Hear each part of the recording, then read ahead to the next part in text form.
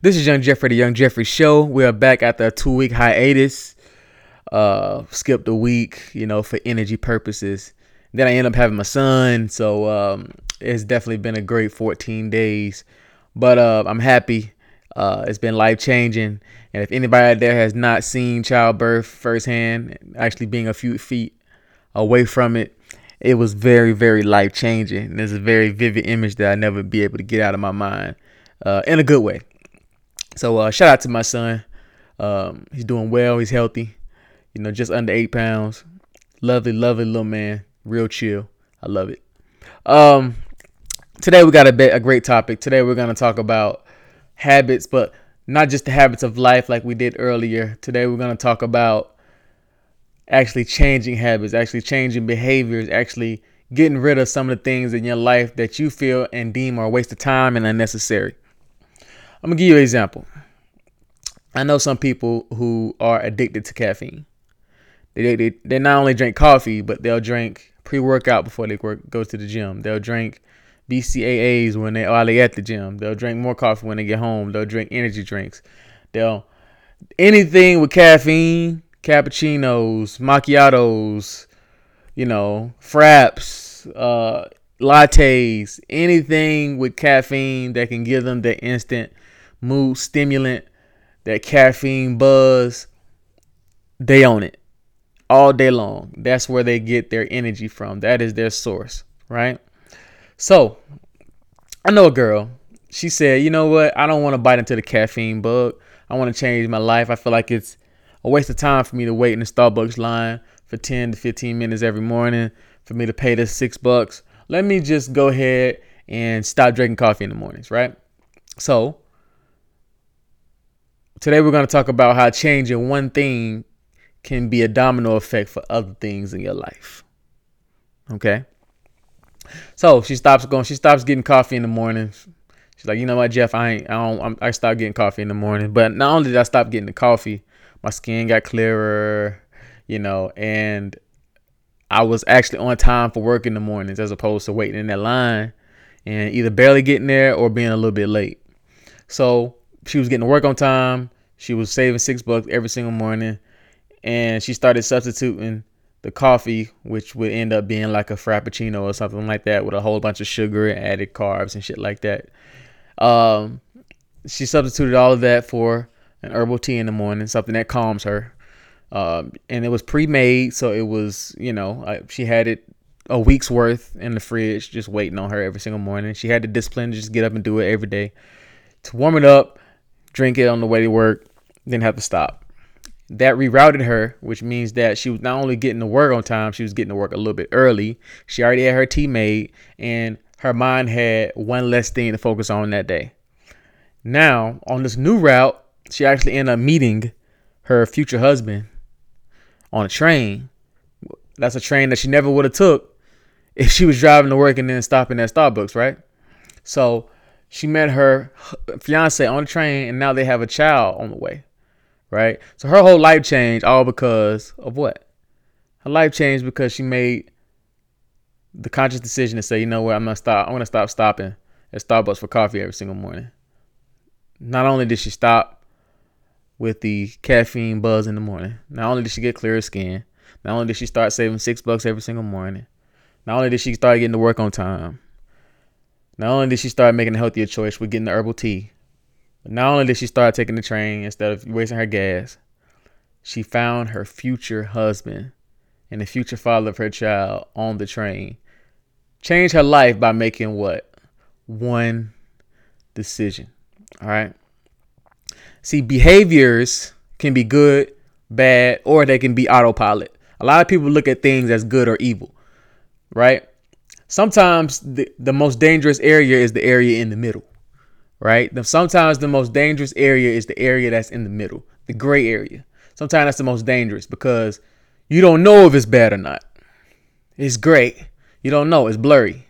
You're on autopilot. If you're autopilot and you have no consciousness of or no awareness of what's happening around you, you're just moving and you're going with the motions, that could be dangerous because you don't know where you're going. You don't have a sense of direction, right? So the area in the middle, that autopilot area, is where a lot of people rest. That's where a lot of people live, right? That's where a lot of people live. So they don't really know where they're going.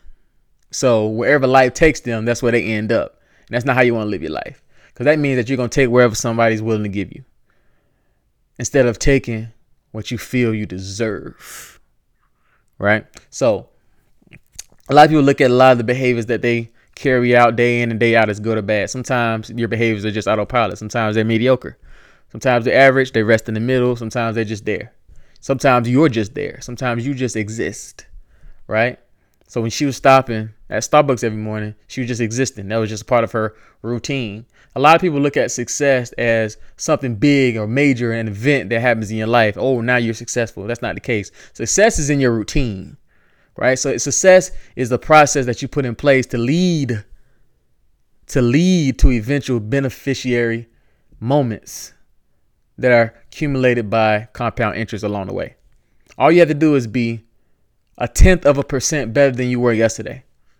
If you can bench press 135 pounds this week, you can bench press 137 pounds next week, or 137.5 pounds, or 140 pounds, whatever.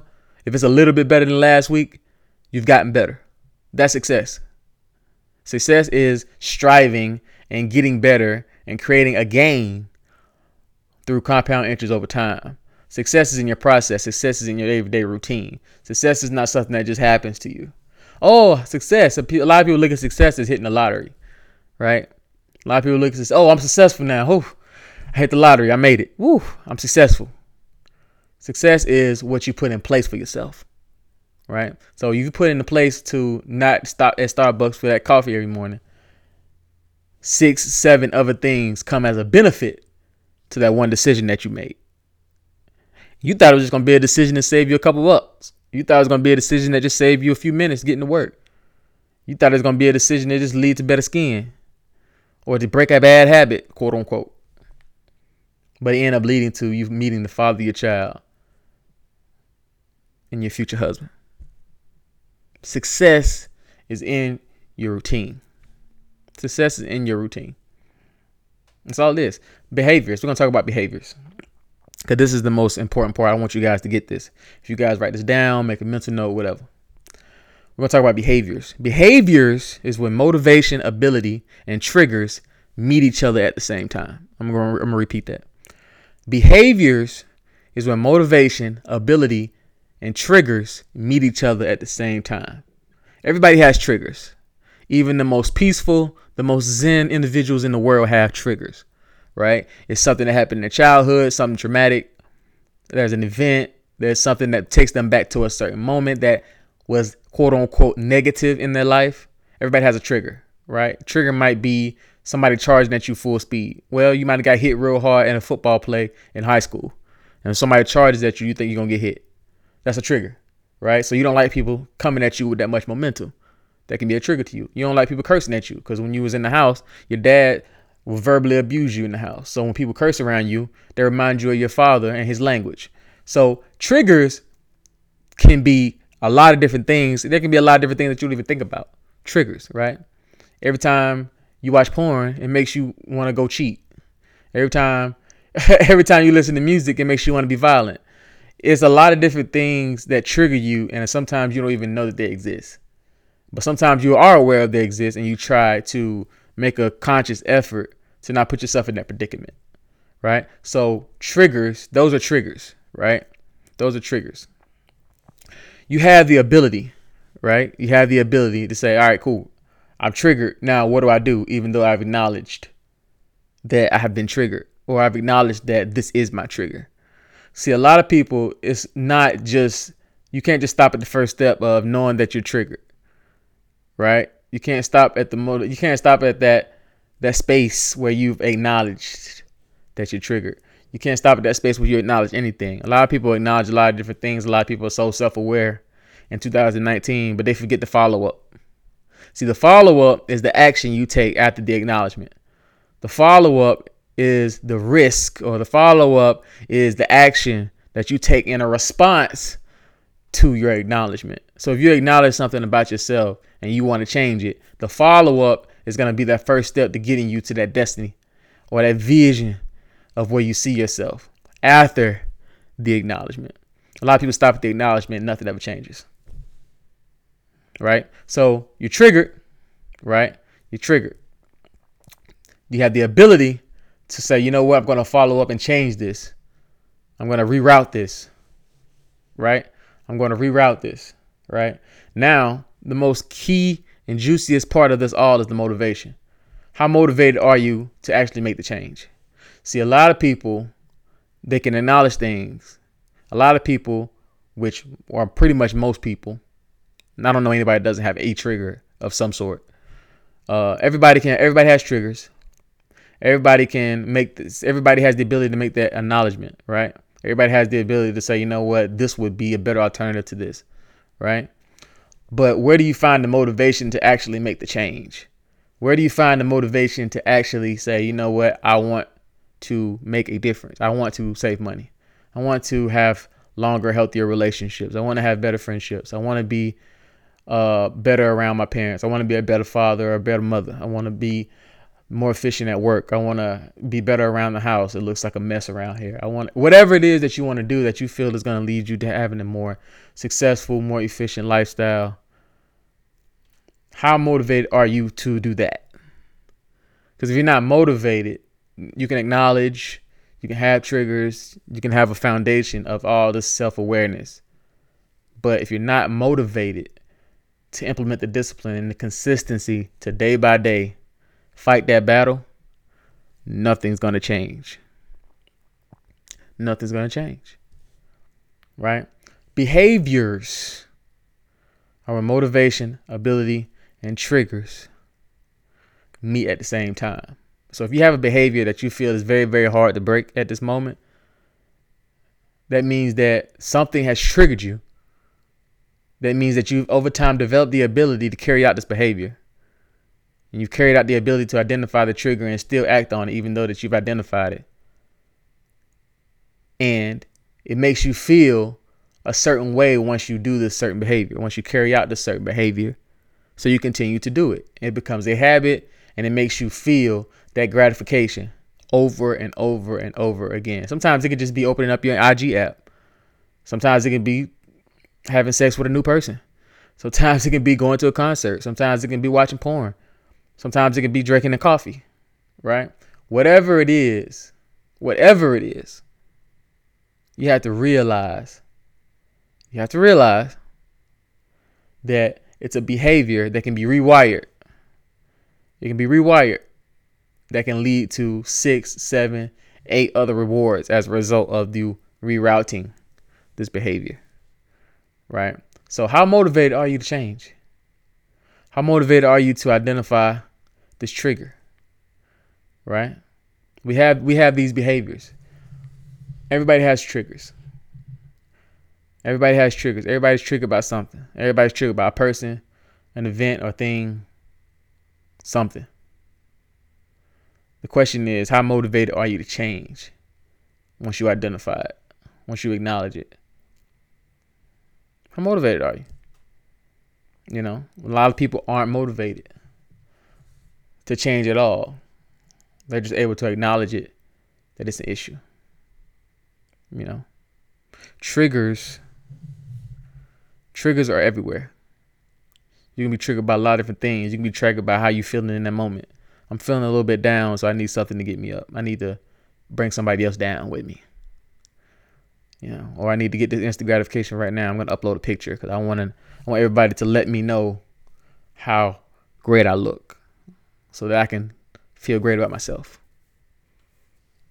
Whatever it is, the ability to be able to identify those triggers in the moment and say, wow, I'm wilding right now.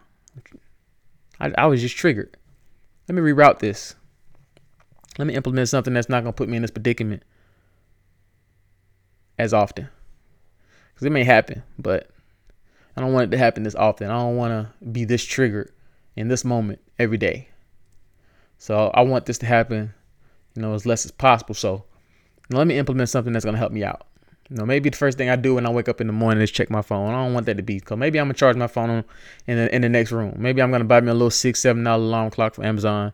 I'm gonna wake up with that, and then I won't look at my phone for the first hour or two in the day, just to get my day started. I might work out. I might fix me some breakfast. I might write in my journal. I might do something like that. I answer my phone. I start answering the phone at 10:30, 11 o'clock. I'll be all right. Whatever it is. Whatever it is. Maybe your habit is, I don't know, maybe your behavior is every day you want to eat popcorn when you get off work. Okay, cool. So you get rid of the popcorn popper at your house, get rid of all the popcorn, all the butter, all the extra salt, all the, what is it? The cheddar cheese. You get rid of all of that out the house. Now, in order for you to have popcorn, you got to go to the store and get all that you just got rid of in order to get the same popcorn. And most people aren't going to be as motivated to have the popcorn if it's not that easily accessible to them. I have stairs in my house. If I put my phone upstairs in my room, I'm less likely to reach over, go in my IG, scroll on Facebook, scroll on Twitter, check emails. I'm less likely because I don't want to walk upstairs, go to the nightstand, unplug the phone, come back downstairs and play on my phone. I'm not as motivated to go through my phone if my phone's not right beside me. Right? So you got to find your triggers. You got to find how to cope with those triggers. You have to even identify that there's even a trigger there, and that there's an issue there that's leading to something that you're trying to get rid of, that's leading to a behavior you're trying to get rid of. Right? Triggers. Everybody has them. But not everybody knows how to deal with them. Not everybody knows how to identify. And not everybody's motivated to change. Continuous behaviors are where motivation, ability, and triggers meet at the same time. How motivated are you to change your life?